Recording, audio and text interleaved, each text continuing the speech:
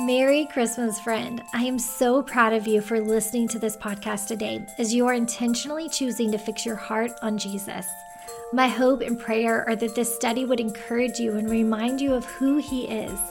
The holidays can be crazy and life can be challenging, but when we shift our focus and remember who He is, everything changes. Help me spread this message by sharing it with your friends and family on social media. You can also hit the button to share the episode via text with them. We both know we could all use something that will help us focus more on celebrating that Jesus came instead of getting caught up in the crazy this time of year. This Advent study is brought to you by Online Women's Bible Study.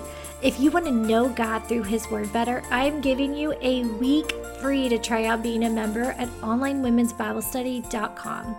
This is the perfect time to join because we are doing some special things for Advent, including giving the PDF version of the study away to our members. And we have a special Advent series going through the Christmas narrative. Our teachers are Jamie Ivey, Tony Collier, Whitney Capps, MMA Jenkins, and myself with worship from Christine Ockles. Do not miss this. And don't forget to subscribe to this podcast so you don't miss a single episode.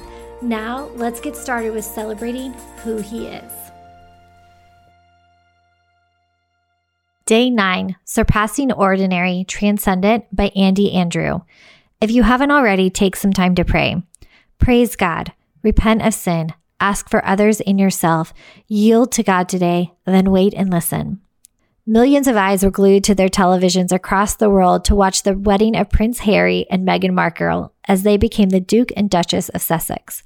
I was in Melbourne, Australia, all alone in my hotel room, glued to the picture of pomp and pageantry that was unfolding on the world stage. This wedding was like none other that I'd ever seen. Bishop Michael Curry preached the unadulterated gospel, and every little detail throughout exuded hope, reconciliation, and most of all, love. The wedding came at a time that the world desperately needed a little bit of hope to move into our neighborhoods. Just a day earlier at Santa Fe High School in Texas, yet another mass shooting took place, breaking our hearts while throwing more chaos into the already brewing cauldron of hot mess. Racism, sexism, wars, rumors of wars, political debates, and division. The list literally feels endless. The times we are living in can be jarring, often confronting and painful to behold. It's no wonder people were glued to their televisions to watch the redemptive story of an ordinary American biracial girl receiving a crown as she married into royalty. We needed this story. Read Ecclesiastes 3:10. Ecclesiastes 3:10. I have seen the business that God has given to the children of man to be busy with. What a beautiful thing that God has planted in your heart.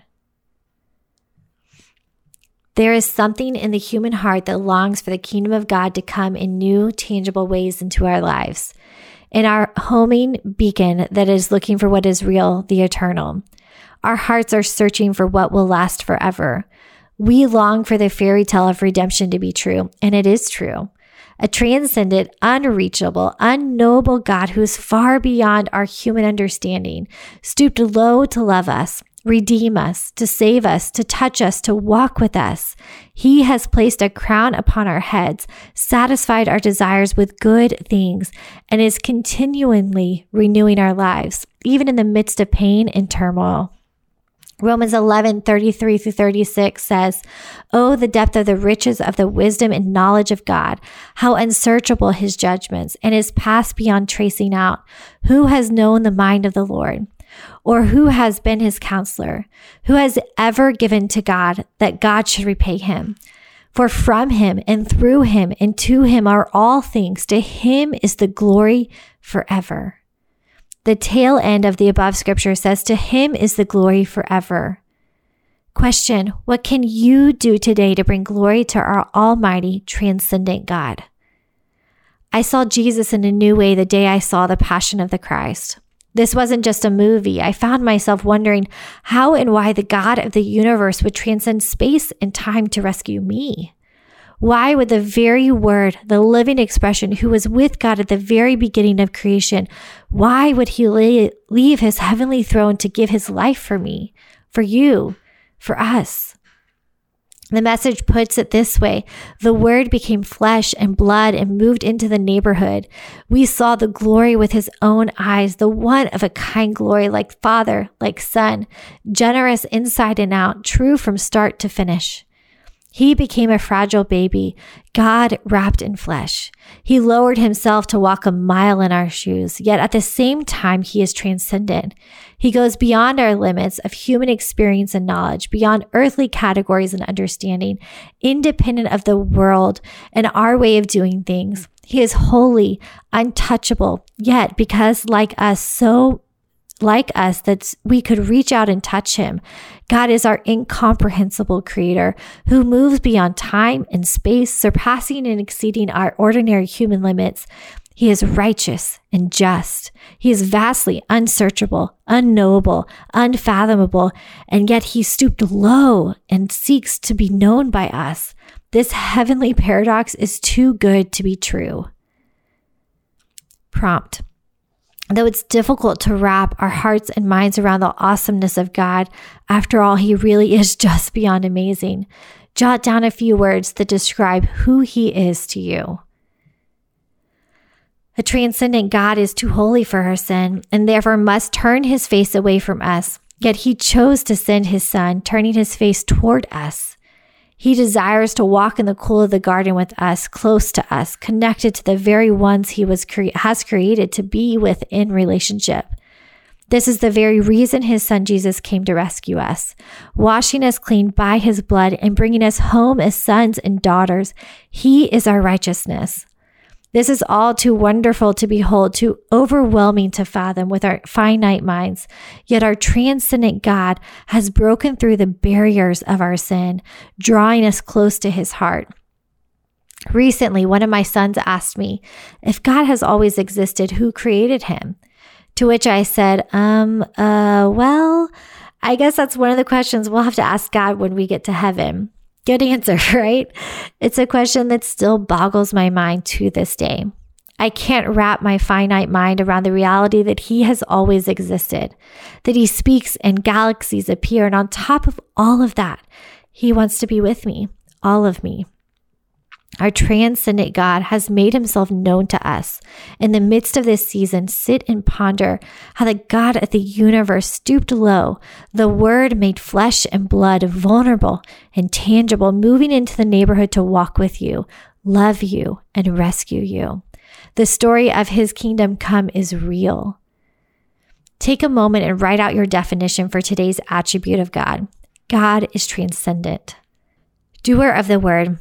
How can you apply what you have learned from the Lord today? Is there anything you should do or stop doing in obedience or faith because of what you've read? Who should you tell? What is something you can share about today? Stop and ask God to show you who to share this with today.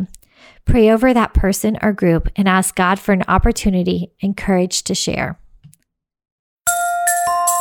I hope that was encouraging to you. This Advent study was brought to you by Online Women's Bible Study. As a reminder, I'm giving you a week free to try out being a member at onlinewomensbiblestudy.com. This is the perfect time to join because we are doing some special things for Advent, including giving the PDF version of this study away to all of our members. Plus, we have a special Advent series going through the Christmas narrative. Our teachers are Jamie Ivey, Tony Collier, Whitney Capps, Mimi Jenkins, myself, with worship from Christy Knuckles. Friend, do not miss this. You have nothing to lose with that week trial. I'm so grateful you joined us today.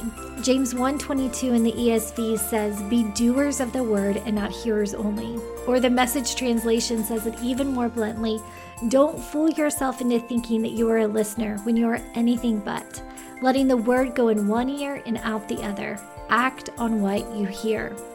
This podcast is called Hearers and Doers because that's the kind of people we are committing to becoming. Women who choose to not just hear what is true, but actually live it out in our day-to-day lives. I'd love to hear your big takeaways from today's episode. Would you share them?